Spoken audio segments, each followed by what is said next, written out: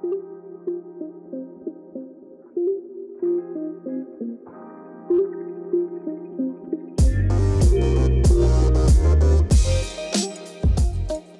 of a weird dynamic. We just invited you to dinner, and now we're talking about fasting. So this will be fun. Well, thanks for joining us. My name's Alex. I am the lesser half of the Cassie-Alex combo. And we are so grateful for all of you who have come to join us in worship today. Well, as we continue through the Sermon on the Mount, kind of three reminders that we all want to keep in mind as we go through it. First and foremost, that the Sermon on the Mount is not an isolated speech. This is to say that Jesus' life is an exemplification of what his teaching is, and his sermon offers us a commentary on why he's doing the things that he's doing. Second, the Sermon on the Mount is Jesus' vision cast for what life in the kingdom looks like. So when he is referencing life in the kingdom of God, the kingdom of heavens, as it's known throughout Matthew, this is what he's talking about. This is what life in that kingdom looks like.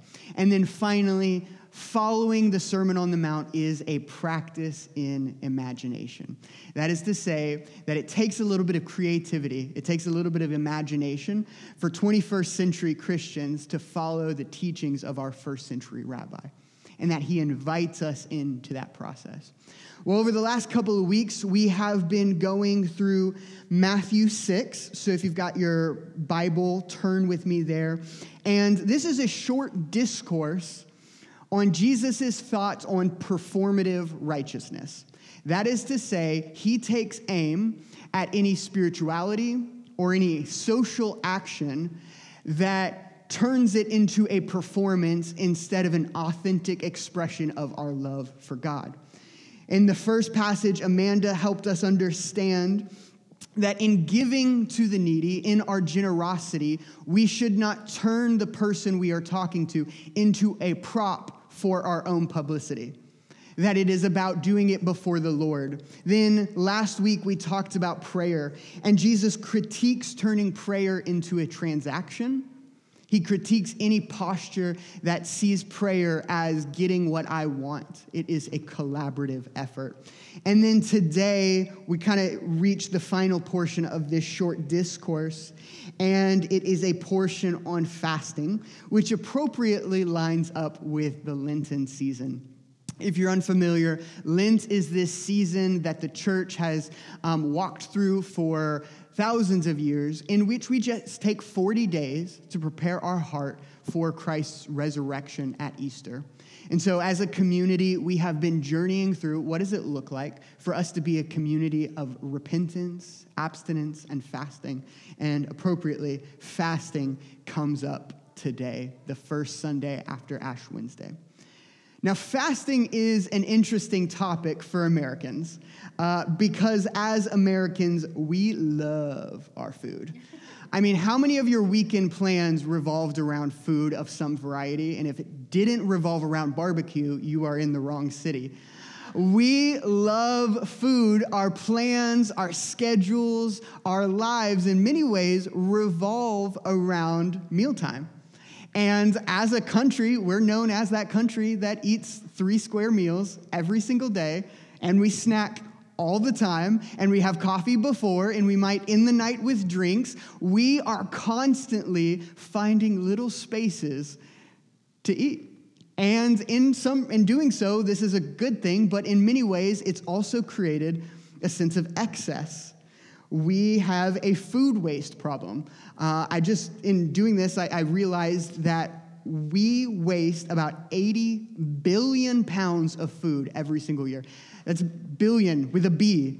And that translates to each of us wasting about 230 pounds going straight into the trash.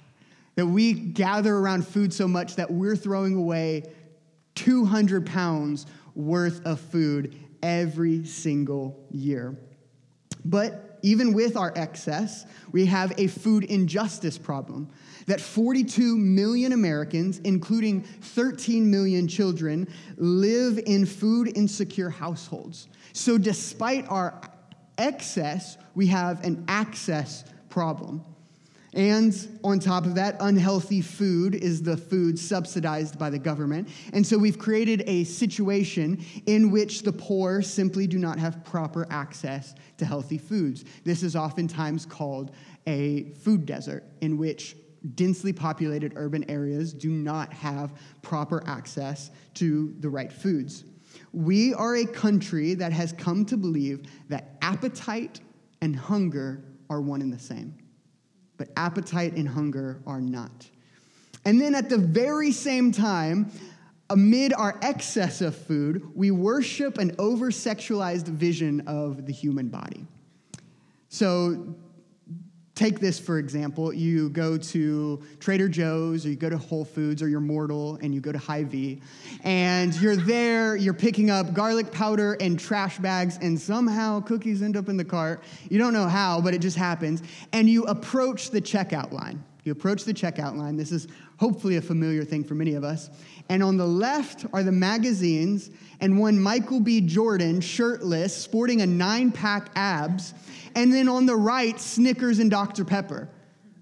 One side, Michael B. Jordan, the other side, Snickers and Dr. Pepper. It's not fair that I'm tempted and shamed at the exact same time. That is wrong, but that is our reality. In many ways, we are both tempted and shamed all in one move. This is our reality. Despite all of our food excess, we're constantly reminded of what we don't look like, for we worship a sexualized vision of an unrealistic human body. There's a cacophony of images we see every single day that are a curated definition of beauty.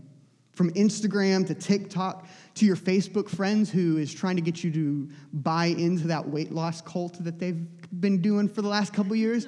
They're now a fitness trainer. They don't have a degree in anything, but they've watched enough YouTube videos that they've got the gist of it, and now they want you to pay them.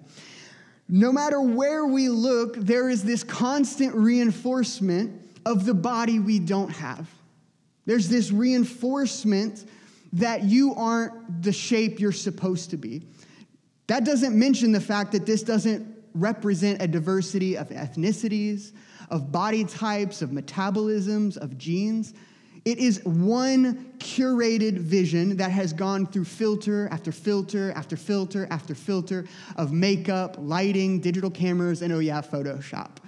I'm fairly certain Michael B. Jordan doesn't look like Michael B. Jordan. But that is the vision that is constantly put in front of us.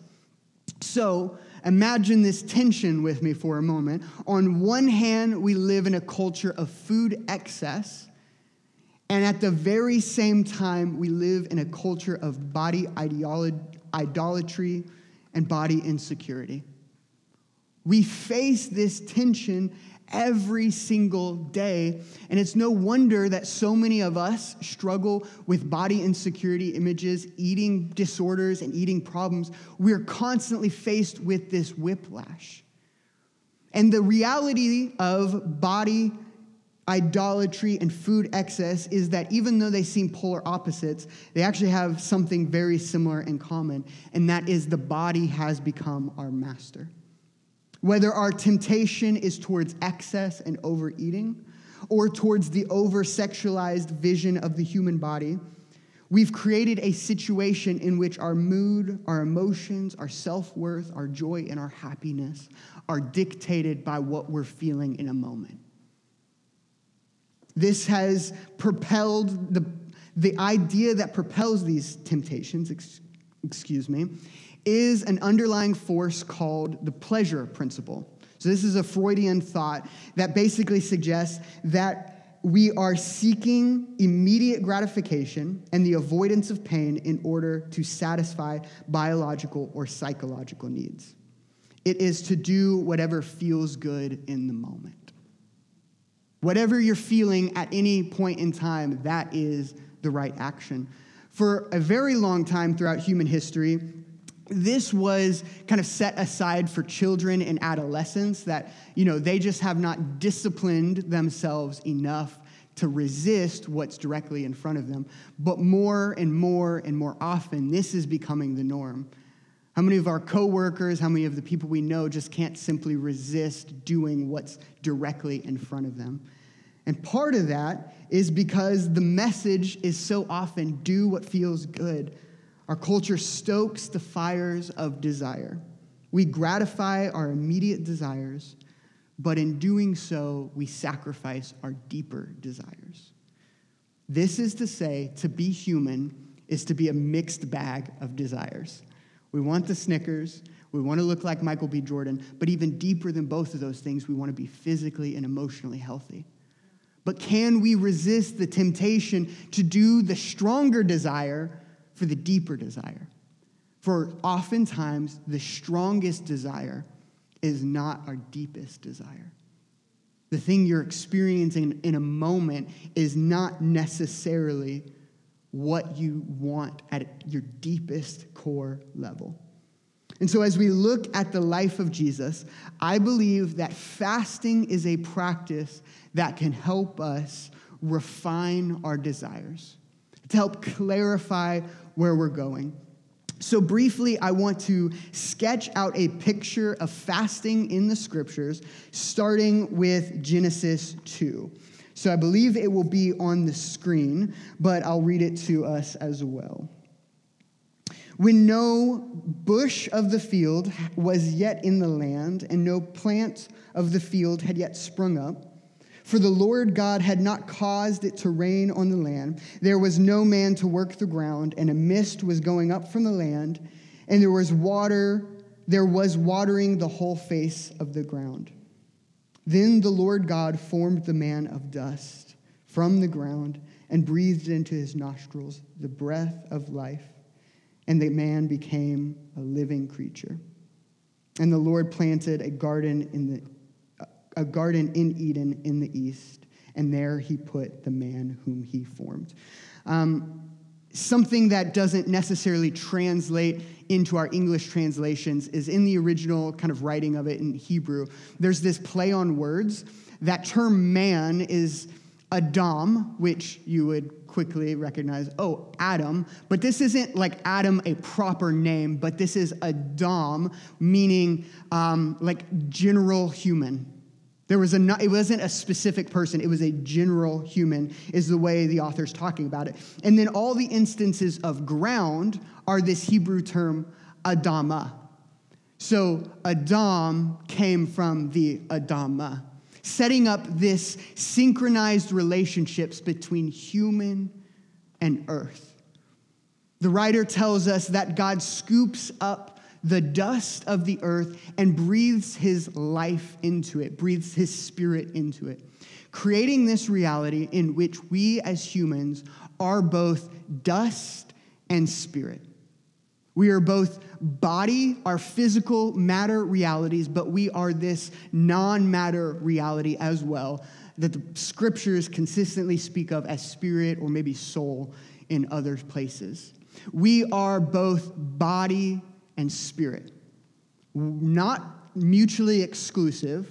We're not a spirit that just happens to have a fleshy car to ride around in. We are both body and spirit in an interconnected way.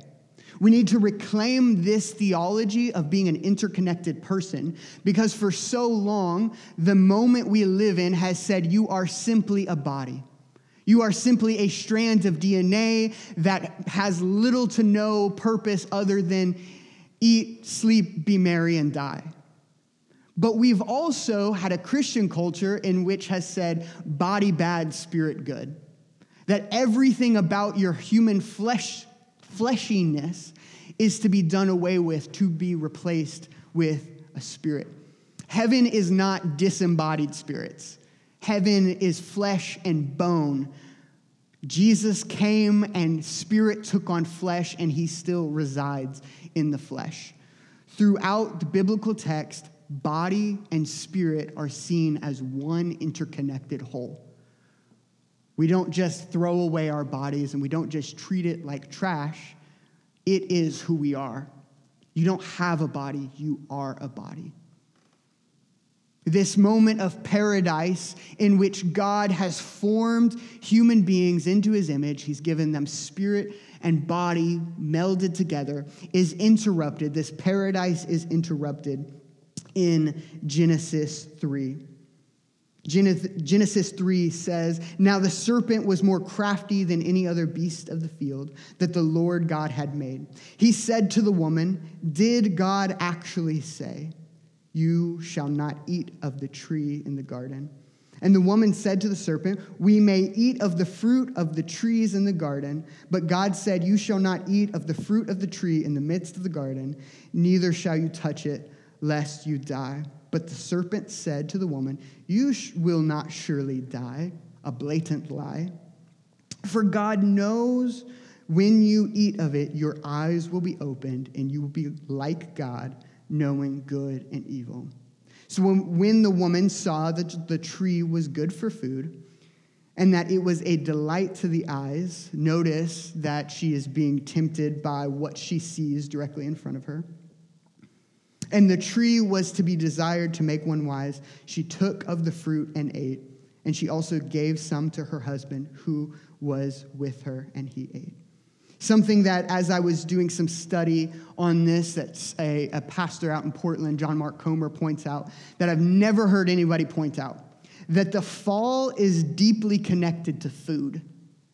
The entirety of the temptation is, hey, look at that fruit over there. And that whole interchange of the temptation is the woman going, that looks pretty good. I know God told me not to, but it looks pretty good. And she proceeds to eat.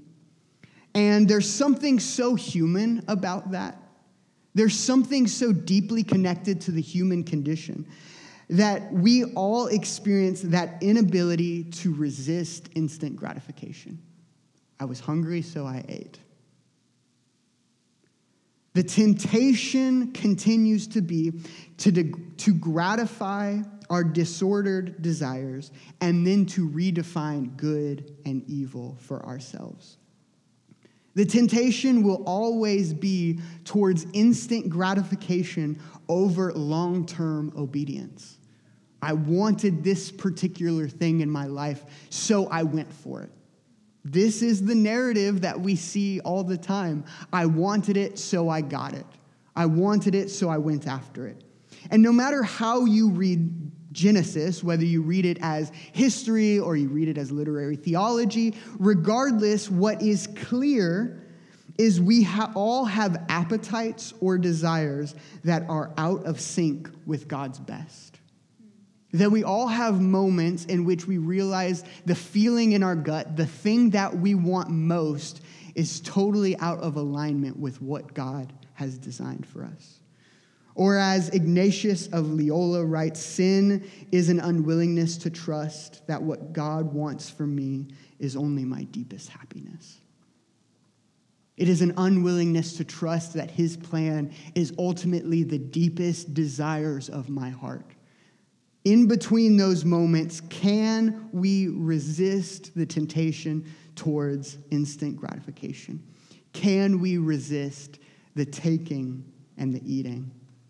This temptation narrative is replayed a few thousand years later in a new place with a new Adam. In Matthew 4, we are told of this story in which Jesus goes into the wilderness. Matthew chapter 4, verse 1. Then Jesus was led up by the Spirit into the wilderness to be tempted by the devil. And after fasting 40 days and 40 nights, he was hungry. Understatement of the year. 40 days, 40 nights, he was hungry. And the tempter came and said to him, "If you are the Son of God, command these stones to become loaves of bread." But he answered, "It is written, man shall not live by bread alone, but by every word that comes from the mouth of God." This story should feel very familiar. And if it does feel familiar, you're reading the Bible well. Matthew is intentionally replaying the Genesis temptation with a new Adam. He's replaying this moment, and throughout Paul's theology, Jesus is consistently called the new Adam. For in Jesus, an entirely new human race is being set up. In this story of 40 days and 40 nights of fasting, the tempter shows up, and Jesus, the new Adam, goes toe to toe with the tempter from the garden.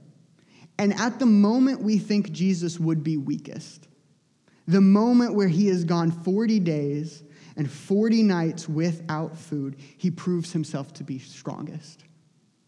If you've gone a couple hours without food, sometimes you're like, I can't even be a nice person, much less go toe-to-toe with the tempter. But here Jesus is going 40 days and 40 nights without food. And when we would think, oh, he's going to be at his weakest, he reveals that he is at his strongest. Unlike Adam and Eve, Jesus succeeds in this moment. Unlike you and me, Jesus succeeds in this moment. Where every other human being has failed, Jesus has victory. And he emerges from this wilderness moment declaring that he is establishing a new kingdom. He's establishing a kingdom where we do not have to be mastered by our disordered desires, but that we can be free.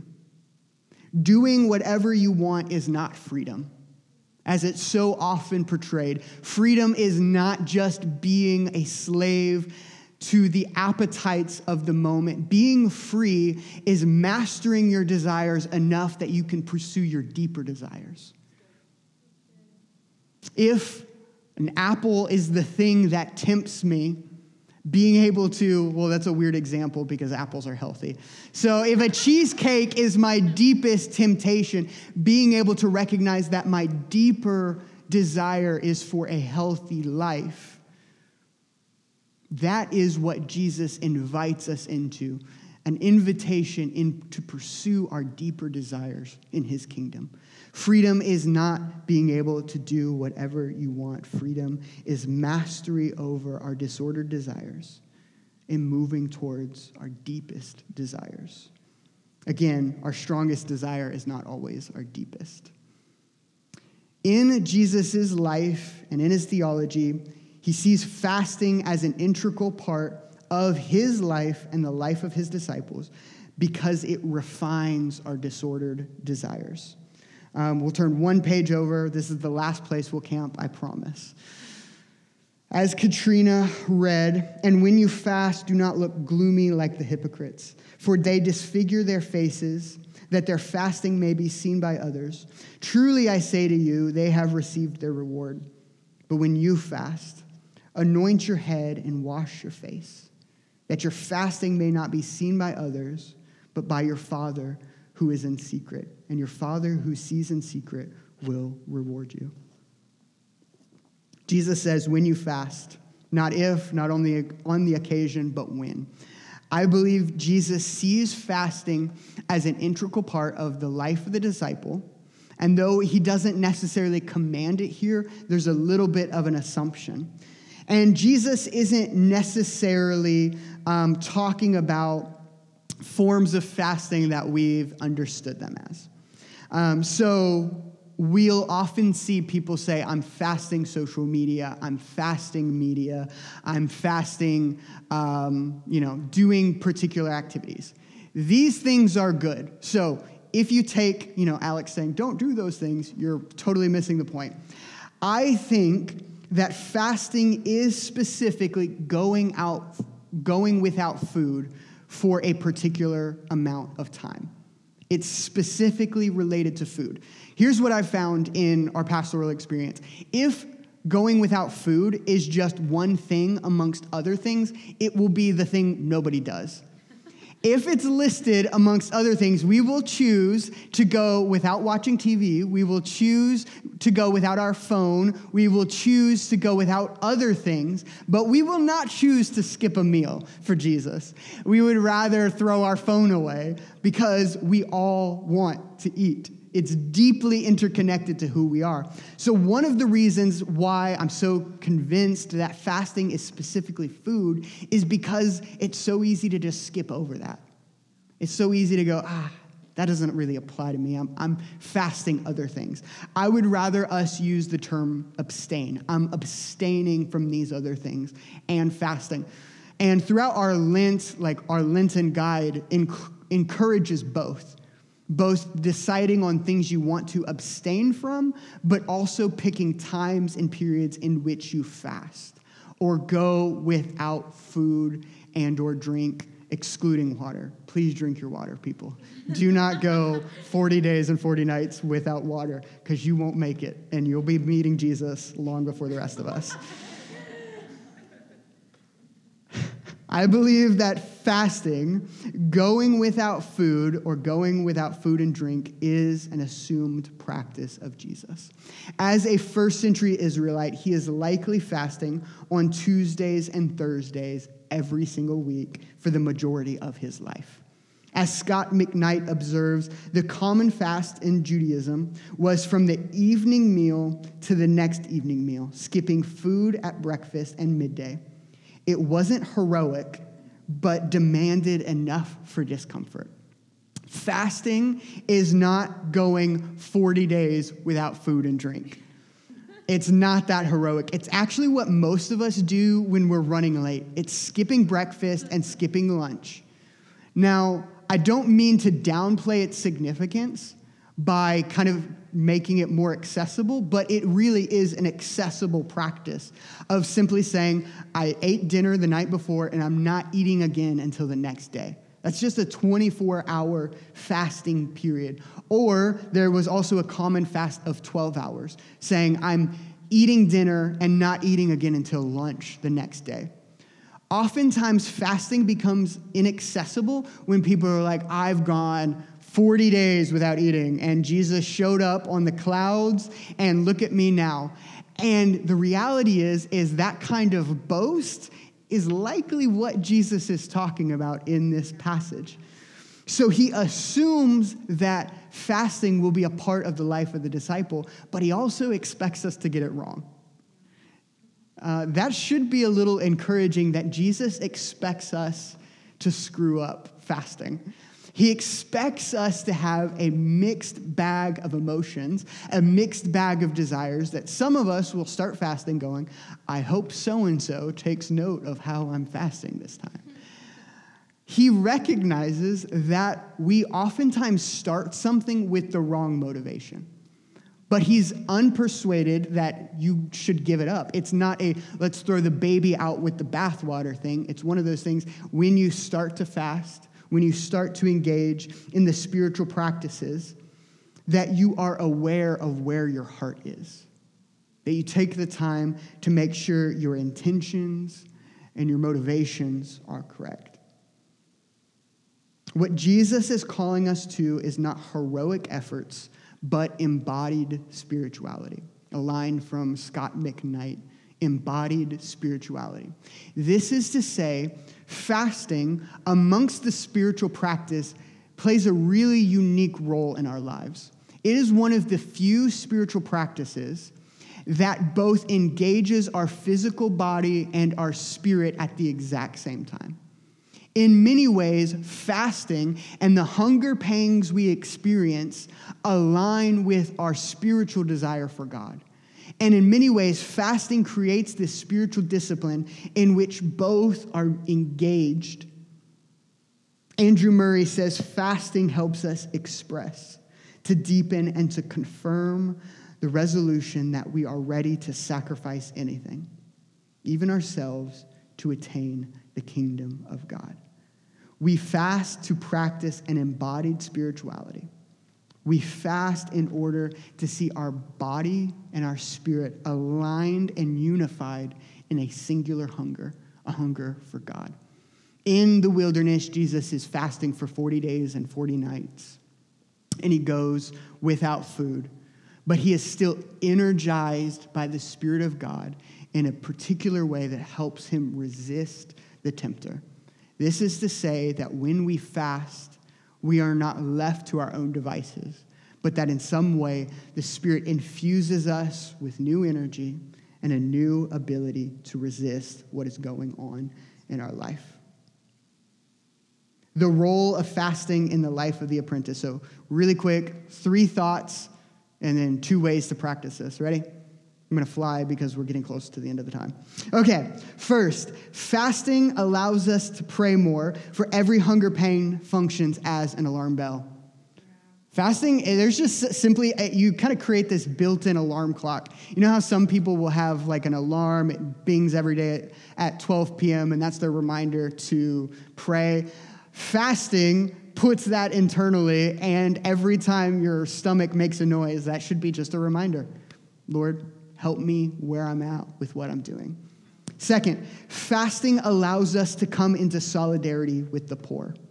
The prophet Isaiah, in his critique of the self-righteous Israelites, wrote, "Is not this fast that I choose to loose the bonds of wickedness, to undo the straps of the yoke, to set the oppressed free, and to break every yoke? Is it not to share your bread with the hungry and bring the homeless poor into your house? When you see the naked, to cover him and to hide yourself from your own flesh?" Fasting puts us in the place of empathy and solidarity with our brothers and sisters globally that suffer from hunger and food insecurity. You get a lot more sympathy when you've got an empty belly. You understand what others are experiencing in a unique way. Fasting helps us come into solidarity with the poor. And third, fasting helps us to clarify our desires. A consistent theme in the Apostle Paul's writing is the conflict between our flesh and our spirit. In his letter to the Galatian church, Paul writes, "But I say, walk by the Spirit and do not gratify the desires of the flesh. For the desires of the flesh are against the Spirit, and the desires of the Spirit are against the flesh, for these are opposed to each other, to keep you from doing the things you want to do." So, quick, I'm going to spend a little bit more time on this one, but the church has a long history of misinterpreting Paul's understanding of flesh as the body.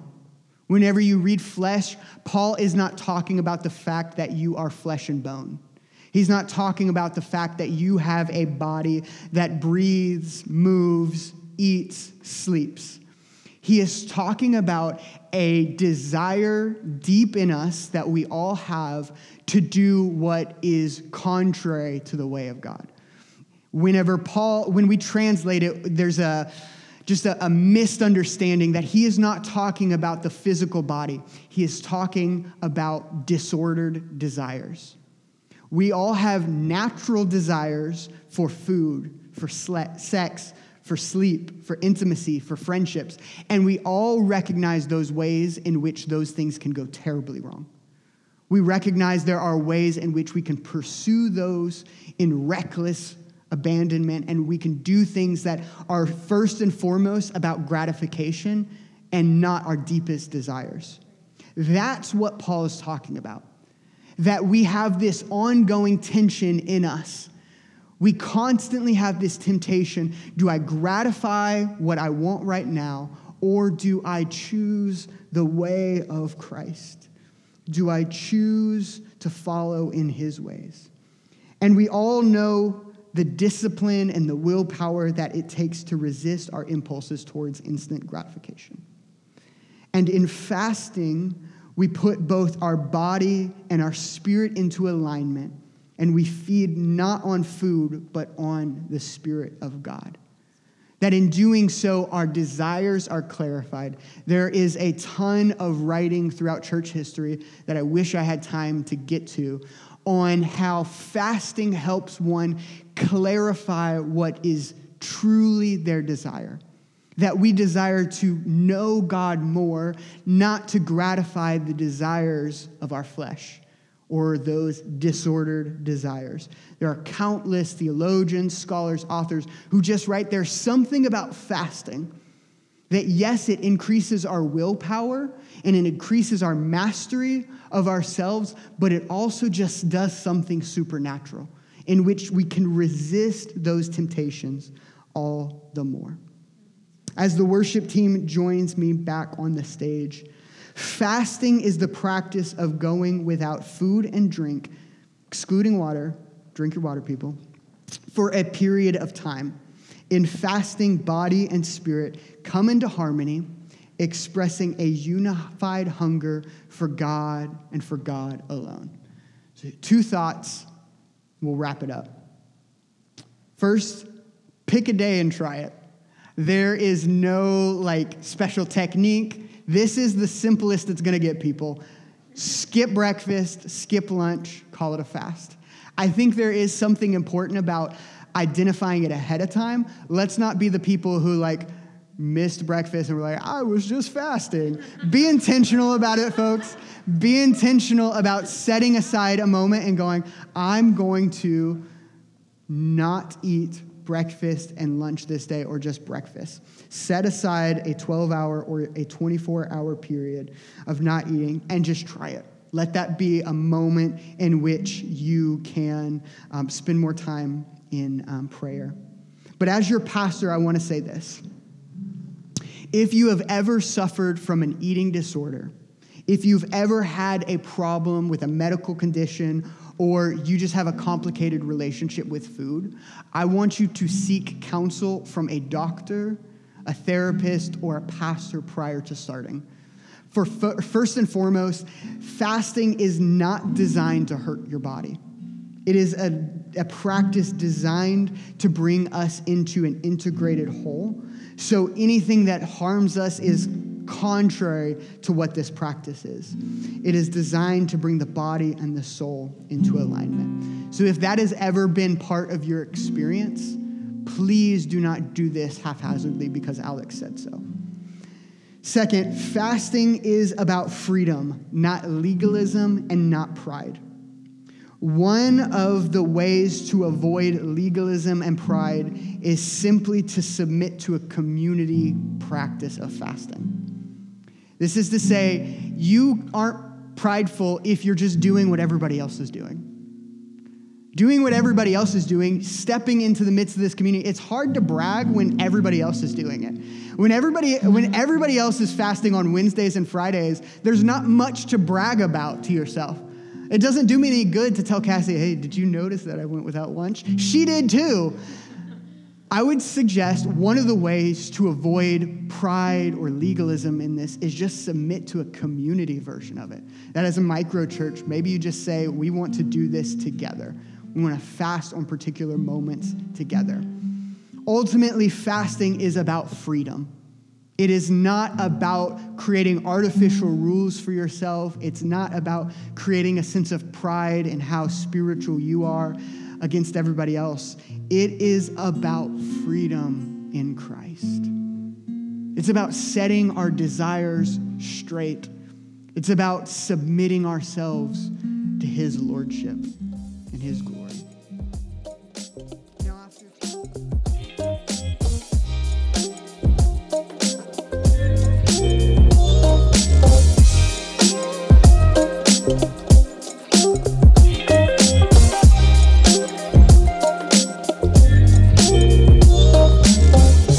Listening to the Midtown Church Weekly Podcast. To find out more or to join a church gathering, check out our website at midtownkc.church.